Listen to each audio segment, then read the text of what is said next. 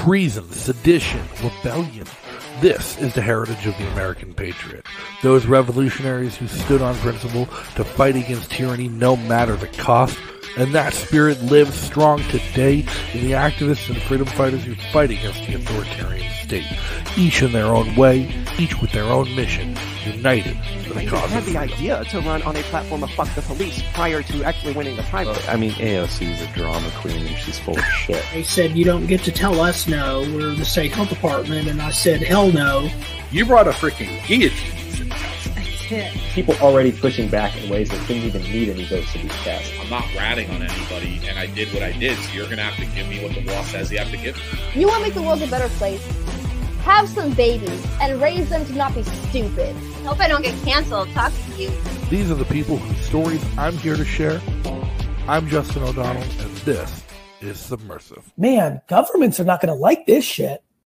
Ladies and gentlemen, boys and girls, activists, anarchists, and people of the internet, thank you for tuning in to another episode of Subversive number 81. As always, I'm your host, Justin O'Donnell, and before we get started, just remember, whatever platform you listen on, whether it's YouTube, Live, Odyssey, Spotify, Apple Podcasts, Anchor, or on the air at lrn.fm, you can help grow the show by liking, commenting, subscribing, and sharing with your friends. If you enjoy the content, you can join our insurgency by visiting patreon.com/O'Donnell. Again, that's patreon.com/O'Donnell. And make sure to check out SnexSwag.com, our sponsor, for all your favorite subversive merch, including some brand new designs for, t-shirts, hoodies, coffee mugs, and more. Again, that's SnexSwag.com, where you can check out and get all your favorite Liberty merch to wear your principles literally on your sleeves. So check it out today. Give them a visit. Links in the link tree in the description on whatever video or podcast you're listening to. Now, if you want to keep in touch between shows, follow me on social media and join our community Discord channel, where you can chat with other fans of the show at any time. All these links can be found in the link tree in the description of the video or podcast you're listening to. So make sure you check them out today. Now, today I want to have a chat about the fact that libertarians, anarchists, conservatives, and all manner and stripe of political activists and policy wonks have been losing the culture war in some of the simplest battlegrounds, the conversations we have with those in our lives. Now, when I got out of the Army, not knowing what to do, not wanting to work for the government any longer, thanks to my newly recognized libertarian principles, I hung on my college degrees in emergency management and homeland security and pursued a career in sales. I really had a knack for it. Found my niche, finding success in both business to business and business to consumer direct sales. I learned a lot about how to turn my natural knack for talking to people into a tool for communication and sales. A couple of years ago, I wrote a book, Selling Liberty, Communicating Freedom in an Unfree World, where I tried to translate some of the basic skills of sales to be helpful for newfound political activists trying to sell their ideas. Because yes, what we're doing is, in fact, selling something. And we're selling something most people don't want, something they don't believe in, something they don't value. But for our own sake, for our own safety, our health, our well-being, our freedom, and our liberty, we need them to start buying. This is my first crack at writing in over a decade. And here I am now, 3,500 words a week regularly later. But it's high time, I think it got a revisiting. And tonight, I want to touch on just one subject that I covered in that book. Ladies and gentlemen, Selling Liberty, the 10 steps to having a better conversation. Now, 10 steps to having a better conversation. A lot of you are going to ask, why do we need to have better conversations? And that's where we need to start by recognizing the problem, okay? Now, libertarians as a whole, we have a touch of the tism, and one of the hardest things we do in everyday life is simply having conversations. Sure, we talk to plenty of people as we go about our business, but in the age of automation, that's becoming easier and easier and easier to avoid. Many of us, myself included, go out of our way to use self-checkouts just to avoid having to talk to another human being making minimum wage behind the counter. Escaping conversations isn't the true issue at hand, but rather our inability to have those conversations when we want to. Never mind when we need to. Without the ability to have a conversation, we can't effectively communicate our ideas. And without that, our battle is lost. Many of us believe that this issue is not something we need to work on. We've worked outreach booths. We've done petition drives. We've canvassed. We've door knocked for candidates. Surely we're comfortable talking to people.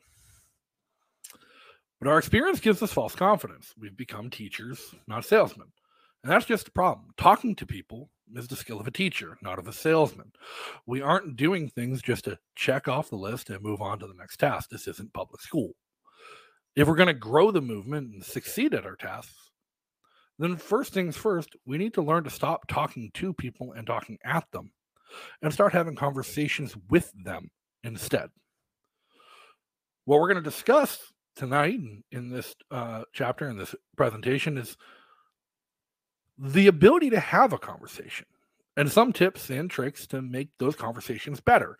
These skills are not inherently specific to the nature of political activism. A lot of them can be used in your everyday life to just improve the conversations you have with your friends and your family and those you care about. But social media has really softened our communication skills and made us inept at personal connection. Facebook, texting, and other technologies provide us immense opportunities to have impersonal communication. There's nothing more powerful than a face-to-face conversation as a tool to connect with someone, but we're stuck behind screens. And whether that someone's a voter, a volunteer, a friend, a colleague, a sibling, an in-law, the importance of communicating your ideas and listening to theirs is important. Building rapport, having these conversations is one of the fundamental cores of success in business and in life. And with these skills, you'll be able to converse confidently, freely, independently, all while maintaining control of the conversations you have. And now that we know the problem, recognize the problem, and what we're working towards, let's get into the 10 steps to having better conversations. Step 1, stop talking and listen. I know that's hard for a lot of people. How can you have a better conversation if you're not talking? Well, controlling a conversation isn't necessarily communication. The first step in improving your conversational skills is quite simply the easiest. Shut up. Stop talking. This may be the easiest to grasp, but it's honestly the hardest to put into practice. I struggle with it myself. If you couldn't tell, I like to talk. It's a very basic human instinct to want to control a conversation. And many of us fall into the traps of believing that if we're talking, then we're in control. When we are talking, we aren't listening. We may be controlling the flow of a conversation, but we have no idea of its impact. It's crucial that more than we talk, we listen. And we don't listen just to hear, but we listen to listen and understand. Buddha said a dog is not considered a good dog because he's a good baker. A man is not considered a good man because he's a good talker. This gets to the core of conversational skills. And think about it from personal experience. We've all been in situations where we couldn't get in a word edgewise and felt unfulfilled by the conversations we were having. But by speaking as little as necessary and actively and intently listening to those that we speak to, we can choose to have a more profound impact on the tone of the conversation when we do choose to speak. And you're listening to understand, not just to hear. Something that's often overlooked and often forgotten when it comes to listening skills is the reason you're listening. We don't want to get into the trap of listening with the intent of responding. We aren't in this simply to win an argument. The reason we need to listen to those we're conversing with is to understand them. When we listen to understand, we don't just hear what they said, but why they think that, and why they came to that conclusion, what the underlying problem is, the need beneath the need. When we do respond, we can do so from a position of understanding and empathy, as opposed to combative debate and argumentation. Once we reach a level of understanding that can empathize with the points being made to us, we can craft a response that respects those feelings, acknowledges them, and encourages informed thought, which is ultimately the goal of any conversation, to think. The step 2, pay attention fully. Don't be distracted. And everyone knows what it's like to try and talk to someone while they're checking their tasks, their Facebook notifications, their Twitter timeline. Multitasking not only distracts from the conversation you're having, but it's just downright disrespectful. If you're going to have a conversation with someone, have the conversation with them. Don't allow yourself to be distracted by everything else that's not happening in the moment. Don't worry, Facebook's going to be there when you're done. Twitter timeline will keep ringing, and your notifications won't go away. Be in the moment. It's not just your phones and your electronics that distract you and distract us. To be honest, it's your life. When someone's speaking to you, don't just put down the phone, but focus on the person you're with, not on the argument you had with your boss or your argument with your wife about what's for dinner, or it doesn't matter what you're going to have. And sure as hell doesn't matter whether or not someone just liked your most recent Instagram post. When you're engaged in a conversation, understand why you're engaged in it and commit to it. You're there for a reason. So be present in the circumstance and dedicate yourself to the task at hand. If you don't want to be in that conversation, that's okay. Leave. By all means, find an opportunity to leave the conversation, excuse yourself for something that's inherently more important, but definitely don't half be there. Engaging in a conversation is a task in and of itself. And if you're not enjoying the task, you shouldn't be doing it. We've all been guilty of this, myself included. But give it a try, and you'll realize how much more you'll enjoy the people you have conversations with when you allow yourself to listen to them without the distractions and mindless scrolling through your newsfeed. Because a conversation at its heart requires more than just giving someone your attention, but giving them your undivided attention and participating fully. Step 3 for all you evangelists, preachers, ministers, and teachers. Stop it. A conversation isn't the place for your soliloquy. You're not here to preach. You're not here to give a sermon. Another of the most common mistakes we make is the tendency to pontificate endlessly without any opportunity for interjection. Worse, even than not being listened to, is being talked at. Lecturing someone is not having a conversation, rather than reinforcing your desire to hear yourself talk. No, sometimes we need to vent. Sometimes there's something you just need to get off your chest, and you don't quite care what the other person has to say about it. In that case, let's not confuse ourselves into believing that we're having a conversation, because we're far from it. This isn't a therapy session. It never should be. There's nothing inherently wrong with utilizing venting and therapy and commiserating, so long as it's not your primary conversational style. Because when you're preaching at someone, it's generally hostile and combative, regardless of the intent of the speaker. And yes, I mean your Christianity. Now, no one wants to be spoken to and preached to without the possibility of coming to healthy points in an exchange of ideas. Sometimes we need to set aside our personal opinions and enter each conversation assuming that we have something to learn. Expect to give opportunities for pushback in responses and arguments, or else you're just going to stifle the conversation and limit your own ability to teach anything and limit your own ability to grow or learn anything. If those aren't things you can accept, then don't have a conversation. Go write a blog instead. Now, step 4 is to make sure you ask the right questions. Okay. Now, how many times have you been working an outreach booth, knocking on doors while canvassing, or tried talking to customers and been roadblocked by yes and no one-word answers? When I first started, it was the most frustrating thing I ever dealt with. You've made fantastic points. You drove your message hard. You made your pitch. You asked the question. You went for the close. But the prospect replies with just a yes or a no, the one-worded response. Your questions were too complicated. Ask the open-ended questions. When you present someone with a complicated open-ended question, they'll give you the simplest answer that they can. If you ask them with a simple open-ended question, they'll be excited to answer it.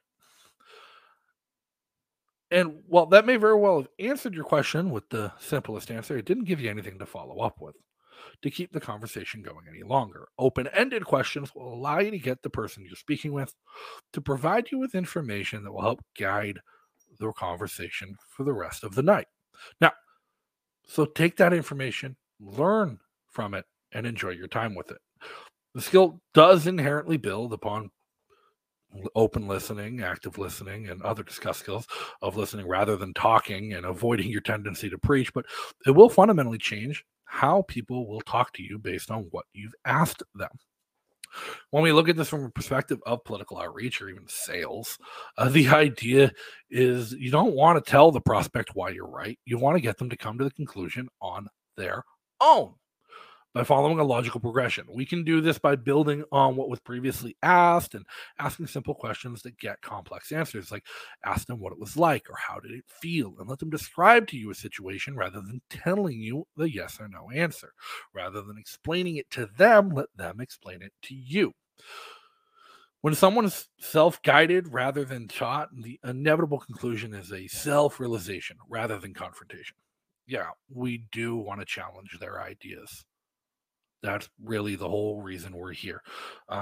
We want to challenge their ideas and their preconceptions and their political beliefs and their ethical beliefs. But before they can embrace ours, they must first question their own. The most control you're ever going to have in a conversation is when you ask a simple question. And it's open-ended enough to get a complex answer and a thorough and complete answer that provides you with new information. When the other person has to pause and think about how to respond, they're busy thinking and they're questioning whether or not their opinion holds weight. Let's be honest, it's far more interesting to get a complex response than a simple yes or no. And if nothing else, it makes your conversation more enjoyable. Step 5, never get sidetracked. No side quests. There's a lot of video gamers in the liberty movement and political movements, people who love role-playing games, tabletop RPGs, and we've all been in a situation where we've gotten a side quest, whether in Fallout or Skyrim or in your latest D&D quest, where somebody sent you off the rails, your DM was pissed, but you let the hobo in the bar send you up a mountain to find some gold. You forgot what the mission was, you forgot what you were working on, and you wander in the wastelands around Vegas and Fallout New Vegas and don't know what to do. We've all been there. You sit with a friend, you're having a great conversation, and then you remember something funny that happened last week, and you just have to share it. Don't. It doesn't matter how great or how interesting your story is. Don't interrupt someone else. And even worse, when someone else is speaking, don't wait around impatiently for them to finish just so you can change the subject. Stay relevant. Stay on topic. And interjection isn't a bad thing in its own right. You can interject if you're short. Don't derail the speaker and help reinforce the point of the person talking. But don't forget to listen and give others space to tell their story. But when we move conversations off track to relate to our anecdote without responding to what was said, it signals to others that we either weren't listening to begin with or we didn't care about what they had to say. When you lose the trust of the person you're talking to, you've lost a conversation. You're no longer on equal footing. So just know that not everything needs to be said and focus on what is being said. And when thoughts come into your mind, just let them freely leave. Let them bounce and scatter on, because if they weren't relevant, then they didn't matter. Remember, we're listening not to respond, but to understand. And if we focus on our contribution to the conversation, then we can't fully understand the points that others are bringing to us. Now, knowing what you know and knowing what you don't are some of the most important things. If a conversation exceeds your knowledge base, then do not pretend to be an expert. Acknowledge the limits of your expertise and relinquish the question for further investigation. There's nothing worse than losing your credibility because you try and bluff your way through an argument of a fact. You sound like a used car salesman who's desperate for a close. However, in admitting that you don't know something, you often endear yourself to the prospect or to the conversational partner. You might not have the answer offhand, but at least you're not pretending to. At least you're acknowledging the equal footing that you're on. But commit to finding out. If you don't know the answer, if you're not an expert, become one. There's a funny story I have about this from my time in the Army. It's always stuck with me, and I'll never forget it. But a young soldier, a little bit younger than me, we were going through a promotion board roughly the same time. The months leading up to this promotion board, we were drilled relentlessly with questions regarding military history, customs, traditions, job-based knowledge, and our senior drill sergeants and NCOs repping us and drilling us rigorously and relentlessly for months before this board. And one of the things they drilled into us the hardest was that confidence mattered more than being right. If you're unsure of a question, just answer it confidently and move on to the next, even if you were wrong. I did that, stuck to it, just answered the first thing that came to gut, every question, moved on. However, one kid didn't, this other soldier. He paused, faltered, couldn't come up with the answer on the spot, but he answered. He did answer confidently. I apologize, sir, but I do not know the answer at this time. However, I shall research it and return with an answer as soon as possible. Later that day, we all left. He hung around. He sat outside the boardroom for 3 hours until the promotion board convened and came out for the day and brought himself to attention to greet the officers leaving the boardroom. He provided them the answer to the question he didn't know previously. 2 weeks later, he was promoted. I wasn't. Honesty is always the best policy when you're dealing with those difficult situations. If you don't know something, simply say that you don't know it. If you're caught in a lie, it's going to destroy the trust and cohesion of the conversation that you're trying to have. And when you're trying to convince someone to join your cause, the last thing you want to do is look stupid or lose their trust. Step 7, know what you've already said. Don't repeat yourself. Repetition's great for memorization, but it kills the conversation. And frankly, it's boring. Repeating a point you've already made gives the impression that you aren't focused on the shared aspect of the conversation. You simply want to drive your point home as deep as possible. You want to drill it in. You want to hammer it in. Blunt force to make your point. Seriously, how self-centered do you have to be to forget what you already said? And it doesn't matter how many times you rephrase it. If you're making the same point, trust me, they get it. And generally, they feel as if you're talking down to them after hearing it so many times. The conversation is a back and forth, an exchange, and an evolution of ideas. When you constantly repeat yourself, you aren't having a conversation anymore. You're just setting yourself up to argue. And no matter what you think on Facebook threads, nobody ever wins an argument.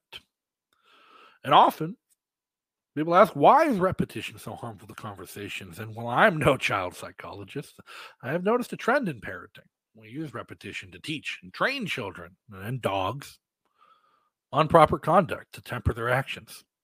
Perhaps there's something to the notion that constantly repeating yourself has a negative connotation where people feel they're being talked down to as a child would be. But just because you have that point to make doesn't mean you need to repeat it 100 times. Maybe the problem is you aren't making it correctly or in a acceptable or achievable or understandable manner to begin with.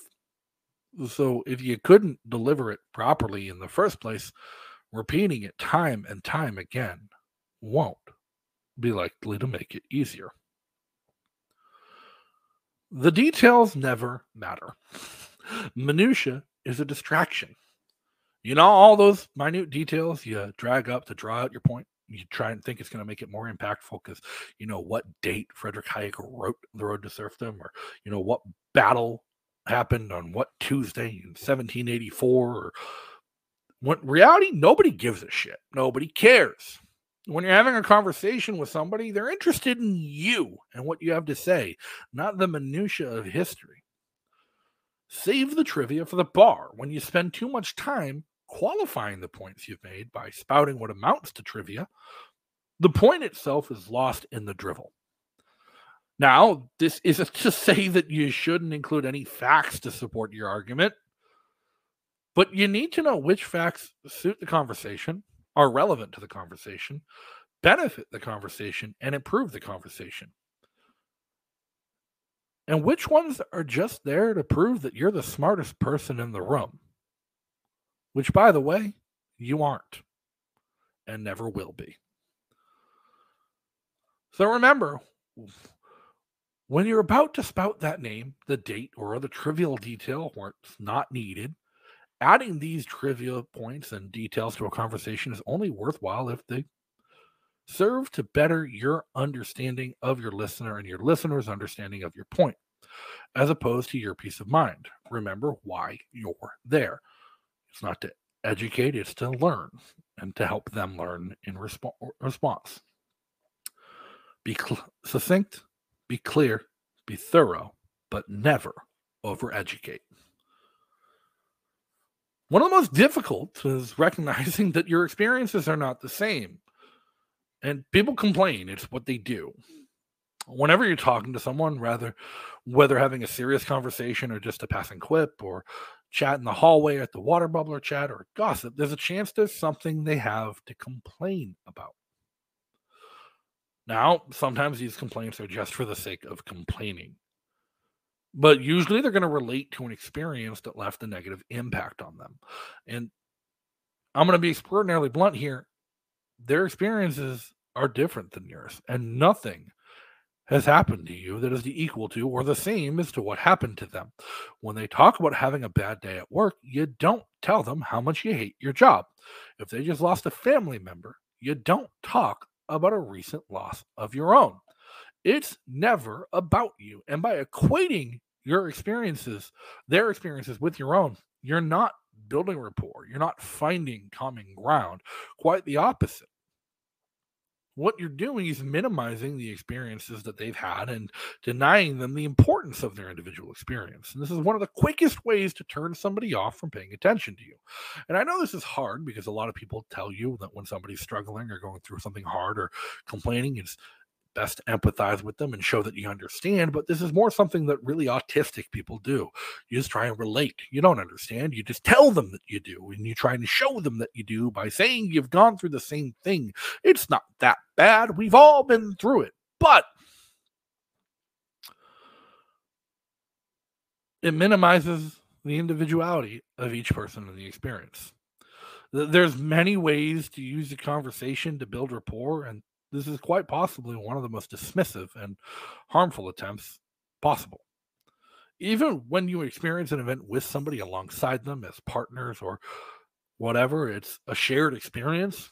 The impact of that experience can vary greatly between individuals. And while commiseration and therapy sessions and venting and talking about those experiences is oftentimes helpful, it's incredibly important to remember that they're distinct and different and to not minimize the impact they've had on each individual. So what's most important to remember here when it comes to your impact on a conversation is that it's never about you. Step 10 is brevity, possibly the most important.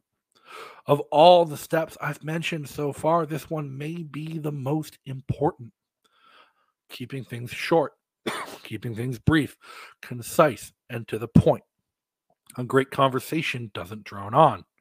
You can say a lot in a brief time, especially if you listen and understand where others are coming from. If you drag it out too long, interest will fade. The opportunity presented will be wasted. Leave people with your ideas fresh in their heads and not overwhelmed. If you conveyed your points accurately and appropriately, you'll get another shot at another conversation with a foundation of trust and experience. When they come back to you, know when it's appropriate to end that conversation. A good conversation is like a miniskirt. It's long enough to cover the subject, but short enough to keep everyone's attention. So now what? So far, we've discussed 10 steps to improve a single aspect of our outreach and conversational skills. We went over a lot, and these aren't the easiest changes to make, But they aren't just applicable in political outreach. These steps can help improve the conversations you have in your everyday life as well. Now, what I want you to do, what I want us all to do, what I want everyone to do is to pick one of these steps. Doesn't matter which one. It might matter which one. I recommend starting at the beginning and make that change right away. And when you see your everyday conversational enjoyment and productivity improving, add another piece to that puzzle. Now, we're not done by a long shot. We haven't discussed sales tactics, how to sell your ideas, but the ability to have a conversation is paramount before you can start directing the nature and content of those conversations. So practice every day. Start with your family dinner. Put the phones away. Listen to each other. Understand how everyone felt about their day. Avoid changing the subject. Avoid hostile and controlling communication styles. But above all, enjoy the conversations you're having. Now, this and other topics and other skills and other advice for how to sell liberty is available in my book, Selling Liberty, Communicating Freedom in an Unfree World. It's available on Amazon. The link is in the description of this video or podcast that you're listening to if you want to grab it. And I'm going to read you this review. It's not my words. I did not write this. Someone on Amazon did, but exactly what every libertarian needs to read right now. O'Donnell's style is conversational and completely unintimidating, thus modeling the style we libertarians need to adopt in public. Selling Liberty addresses the problems which we all know we have in the liberty movement, which is putting a human face on a group of rebels who most of the population have been taught to fear. I appreciate those words. I believe in those words. I love those words. Thank you so much for whoever wrote them, the anonymous Amazon review. And thank you so much for tuning in, guys. And this was a shorter talk than normal. But remember, point 10 was brevity. The point here was to be quick, concise, thorough, complete, not distracted by unnecessary details, not to overwhelm with information. This was a tool. This was a step forward. Watch it a couple times. Listen to it. Check out the Substack tomorrow. Leave a like. Leave a comment. Share this with a friend who you think needs to hear it. Now, and once again, a shout out to our patrons, the people who support this show and support this program: Stefan Kinsella, Jeremy Slotcha, Mike Dalgleish, Jeremy Kaufman, Robert Daniel, Josh Richard, and Antonio Spaghetti on our top tiers. You can join them and the insurrection at patreon.com/O'Donnell today. If you want to help, make sure you give it a visit. Pop in, $3 a month. Bottom tier, $40 at the top. But you know where you can land. You can help keep things going and keep things moving. Head on over to our Substack, link also in the description, where you can get our newsletter every single week. The program's growing, the show is growing, the brand is growing. Why don't you grow along with us? And that's all for this time, guys. It's been quick, it's been brief, it's been fun. Until next time, stay free. Thank you for tuning in to another episode of Subversive. Make sure to like, subscribe, and turn on notifications to get alerted every time we go live on YouTube. And make sure to leave some comments and reviews on whatever platform you listen on to let me know what you thought of this episode. And a huge thanks and shout out to our sponsors and the awesome members of the Insurgency on Patreon. If you enjoyed this content, you can join the Insurgency on Patreon by following the links in the description for patreon.com/O'Donnell. And if you can't catch the show live, you can always catch it the next day on YouTube, Odyssey, Anchor, Spotify, Apple Podcasts, Breaker, CastBox, and wherever else you listen to your favorite podcasts every day. So until next time, everybody, be free.